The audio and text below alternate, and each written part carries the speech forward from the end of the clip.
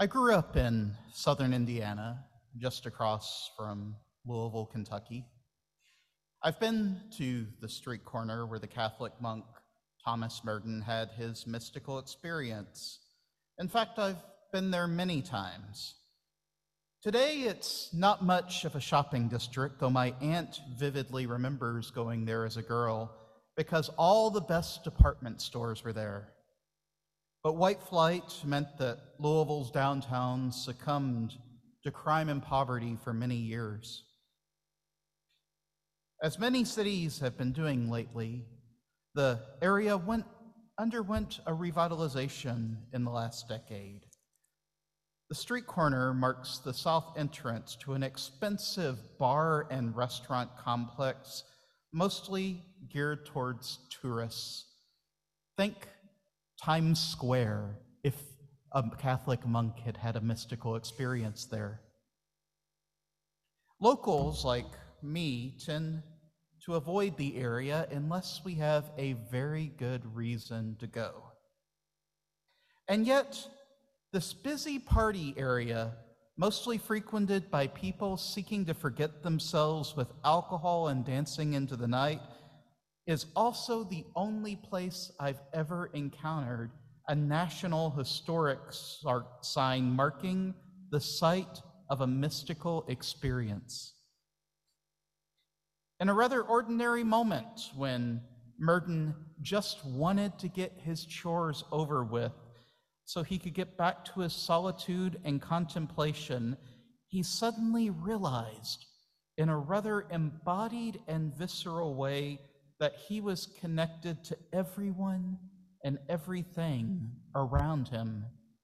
There was a sense of love that emerged in that moment, and the knowledge that interdependence was reality. To Merton, he described it as the presence of God in the world, the sacred in the present moment and not some transcendental realm elsewhere. What Merton experienced that day in Louisville was a moment of awe, a feeling of wonder and respect, as in that moment he realized that we need one another and that we're part of something much bigger than ourselves, whether you call that God or the spirit of life or the great mystery or even just the universe.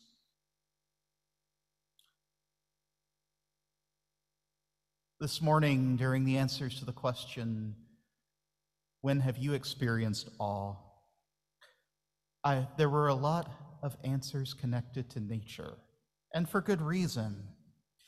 But yet, Merton experienced awe that day on a random street corner in Louisville, and it shaped his ministry for the rest of his life.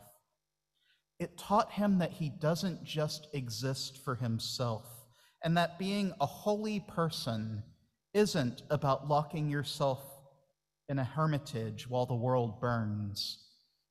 Indeed, Merton's legacy is as a reformer and a bridge builder, becoming one of a number of religious leaders in the 1950s and 1960s willing to dialogue together for the good of humanity. It made him realize that the spiritual life isn't about making yourself feel good, but about using the truth of interdependence to work for the day that everyone feels good. Awe isn't just a Christian experience or even a theistic experience.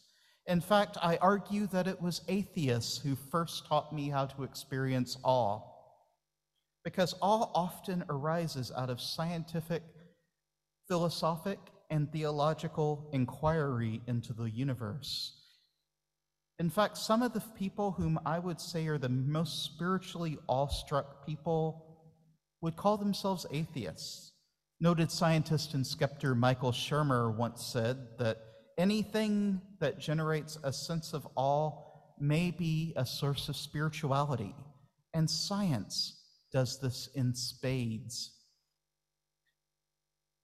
There is so much we will never understand, and our ignorance in the face of the vastness of the universe can be food for awe.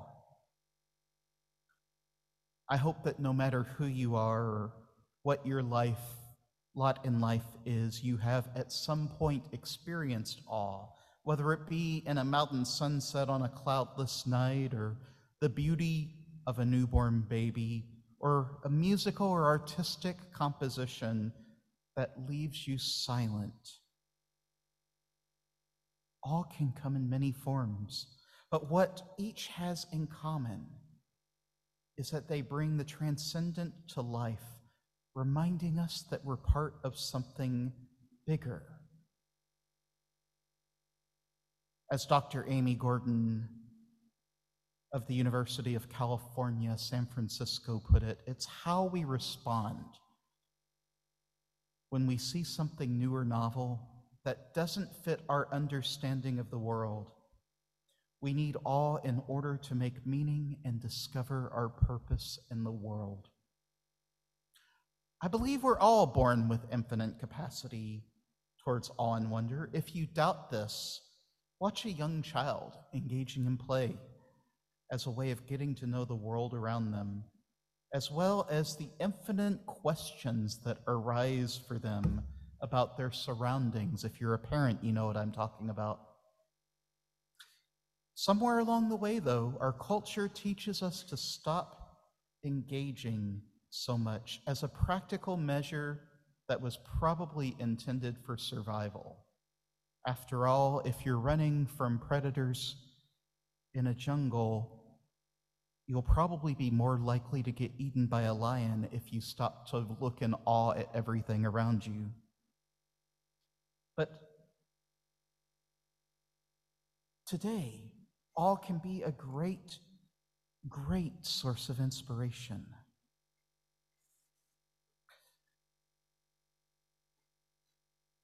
The problem is that so many of us have forgotten our place in the world. Adult life and dominant culture often presents us with so many distractions that it's hard to slow down and simply be with what is present, to experience a transcendent sense of being a part of something larger than the everyday cares and concerns of the now. I propose that the longer I fail to recognize the sense of disconnection, the more I feel like I don't belong to the universe, that I don't belong to you, that there is no meaning or purpose, either inherent or discovered in the world. This morning, as I was coming into service, I was telling Ben that I could have, if it were not for my GPS, just passed by this building without noticing there is a beautiful church here. It does, after all, blend in so well with the buildings around it. And yet, if I had, I would have missed out on the opportunity to experience what it's like in such a beautiful, beautiful building. And we see this all the time, don't we? On a trip to Peru, to Machu Picchu, I remember watching a young man just walking around aimlessly, talking on his cell phone, definitely not an employee, and yet tuned out to what was around him. It's not just personal fulfillment either that a lack of awe can make us forget. Our lack of awe can make us forget how important stewardship of the earth is, which I believe has led to our current climate crisis. If we don't notice how special the world is and what our place in it truly comes to, it becomes easier to simply take and take and take until nature has no more left to give. Rather than listening to the symbols of imbalance that our ancestors once knew, it becomes possible to pretend that the earth is simply a thing to be used for our exploitation.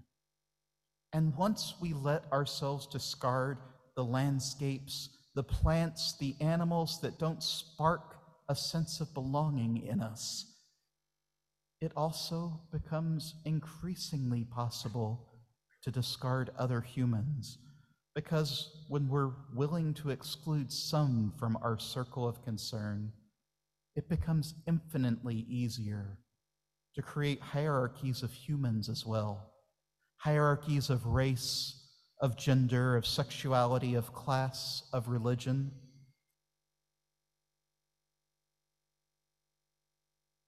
I think that what the world needs today is a great awakening of a different sort. As we wake up to the fact that we belong to this universe and we forget that at our own peril. And I believe I need awe to remind me to care for the world even when I don't feel like it, even when it feels like there's other things to do. To care about the world and her creatures as I would my dearest friends, to figure out how to make sense of this mess we've gotten ourselves into through our own forgetfulness. Now, like most emotional reactions, I don't believe it's possible to force awe to the surface. I do, however, believe that it's eminently possible to create the conditions necessary to allow moments of awe. Because if we hope to survive the coming decades, if we hope to bequeath a living planet to our children and grandchildren, I believe we must cultivate a sense of our own belonging to the earth. And that's what awe is at its core. In my experience, contemplative practices such as meditation, mindfulness, and prayer can help open us to the vastness around us. What if this morning, when I was walking down Central Park West, rather than watching my phone or thinking about whether you all would like me this morning or thinking about what I was coming into, I had instead found things to notice.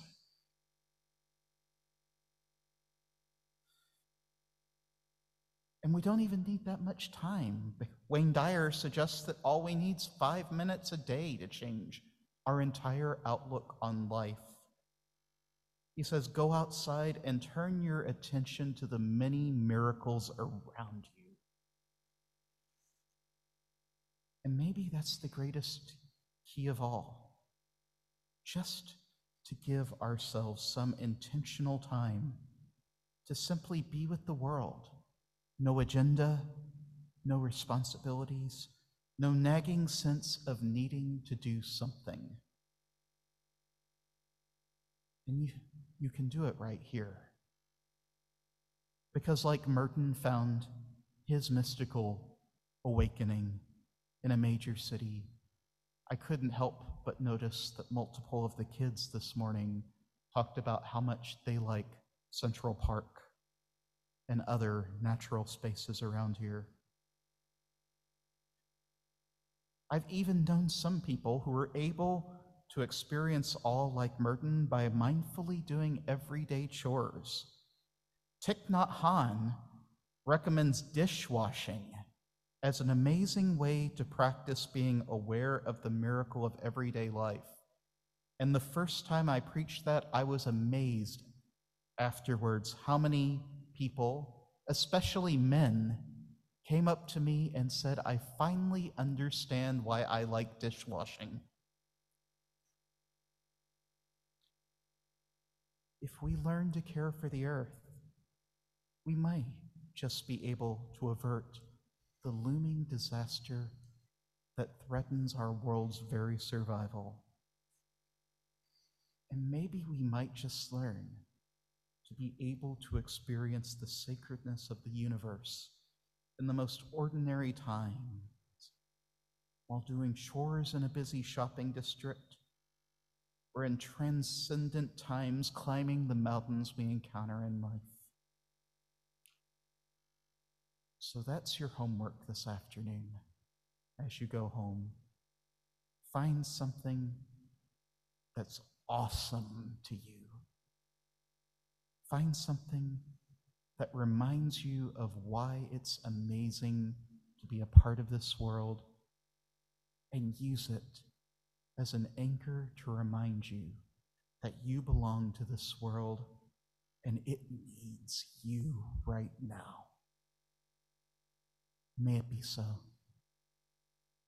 Hi, and welcome to Getting the Message, where we dive a little bit deeper into these service themes and topics. So glad you could be here, and we're here with Reverend Chris, who is our guest speaker today, and so excited to have you join us today. Yeah, thank you for having me. Yeah. So we talked about awe, and not the AWW type, the AWE type. Yeah. I'm kind of curious, why this topic? So growing up so close to Louisville, I heard that story that I used in the reading this morning from Thomas Burton so many times about how he just was walking down the street in a shopping district and had a moment of awe and suddenly realized he couldn't just do his spirituality cloistered up in a hermitage, but had to bring it out into the world and make a difference with it. And it really did shape, in many ways, it shaped the person he became, the interfaith leader that he became. And but more importantly for me, it shows me that awe can come at many different places, and when it does come, it brings us together. It can bring us together because it makes us realize we're all part of something that's interdependent. Right. Makes interdependence isn't just a fancy theory, it's a truth.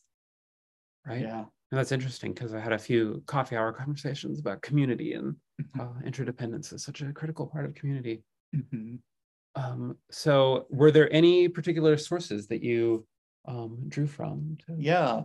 Besides the Merton text, I've also looked through various humanist and Buddhist and texts about interdependence. Thich Nhat Hanh especially has been influential for me because Thich Nhat Hanh's spirituality was very secular and everyday, very much.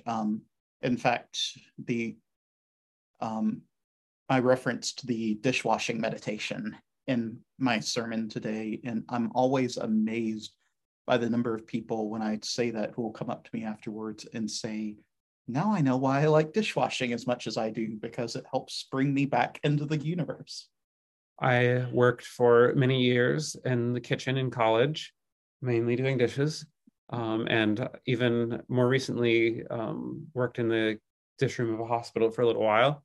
And I think that one of the ways that I adapted and managed to handle the constantness of doing that was making it a bit of a spiritual practice, so that now even now, if I want to de-stress, I'm like going and doing the dishes. So when I saw that included, I was like, oh, dishwashing, my favorite activity. Yeah, it's amazing because we have machines that can do it much quicker and more efficient, and yet when we do it by hand, it can be a transcendent thing. Right. I think it just feels better. Yeah. So in the Time for All Ages, I talked about like a trip that I had gone on to Ha Long Bay in Vietnam. That was a really awe-inspiring experience for me of realizing like this absolute beauty of nature. But I also talked about places like Fort View that were very awe-inspiring. Have there been special places and trips that you've done that have really inspired awe for you? Yeah, travel has really been a source of awe for me too. I've just back in March of 2022, I went on a very shortly planned trip to Peru and went to Machu Picchu. But the most amazing thing is there's a mountain next to Machu Picchu called Wayanu Picchu. And Wayanu Picchu, is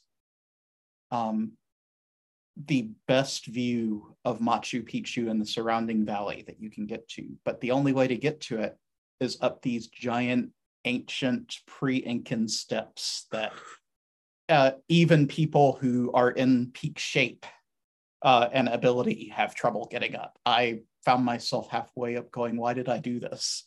But once you get to the top, it's really awe-inspiring to look down at the sacred valley below and realize how sacred the Incans held this place in, and realize it really is a special place, and even more special in that it ended on its own. The Spanish conquistadors didn't find it at all, because it was so tucked away in just their special place, their part of the universe. Yeah.